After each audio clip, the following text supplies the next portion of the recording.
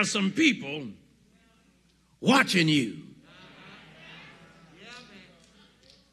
And your value to God in public is determined by what you are before God in private. And what you are before God in private ought to be on display in public. I'm not ashamed. I'm not ashamed to own him. I'm not ashamed to testify. I'm not ashamed to witness as to who he is and what he has done for me to anybody. So, since they are watching, give them something to look at. Let them see what a redeemed person looks like. Let them see what a sanctified soldier looks like. Let them see what a survivor looks like.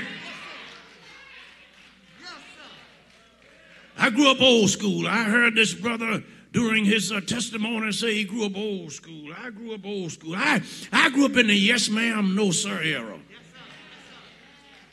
I grew up in the don't stand around while grown folk are talking era.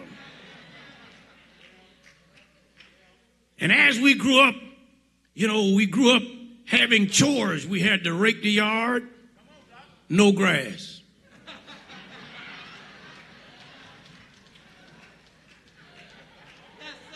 We had to dry the clothes, not in a pre-programmed clothes dryer, but clothesline. We had to hang them out with clothespin, had to put sheets on the front and on the back because all your business was exposed to everybody.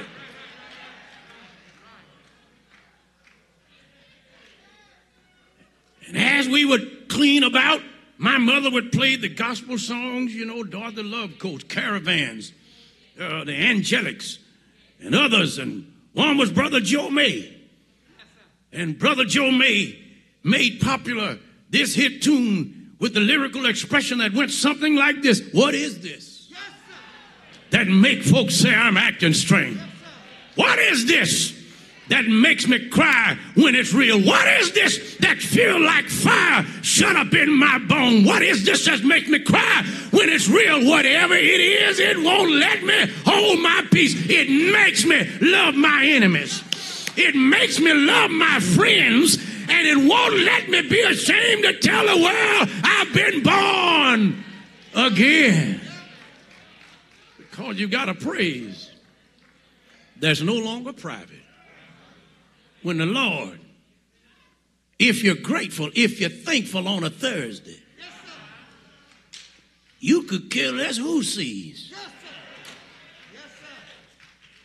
You could care less who critiques, because they're not the ones who died for you on a Friday. They're not the ones who arose for you on a Sunday morning. Your praise is no longer private. When the Lord rubs off on you, you end up with a skill that you can't get in school. Thank God for education. Thank God for bright and brilliant and brainy individuals with a cranium that has the capacity for learning. In fact, we wouldn't have such amenities and technology at our disposal were it not for somebody who taught us how to read and how to write and multiply and divide and add and subtract. Now, we may not be good at it, but at least we've got something in our head, because if there's anything that's worse than an empty hand, it's an empty head. Maybe there are some single, saved, and almost searching soul sisters in the sanctuary.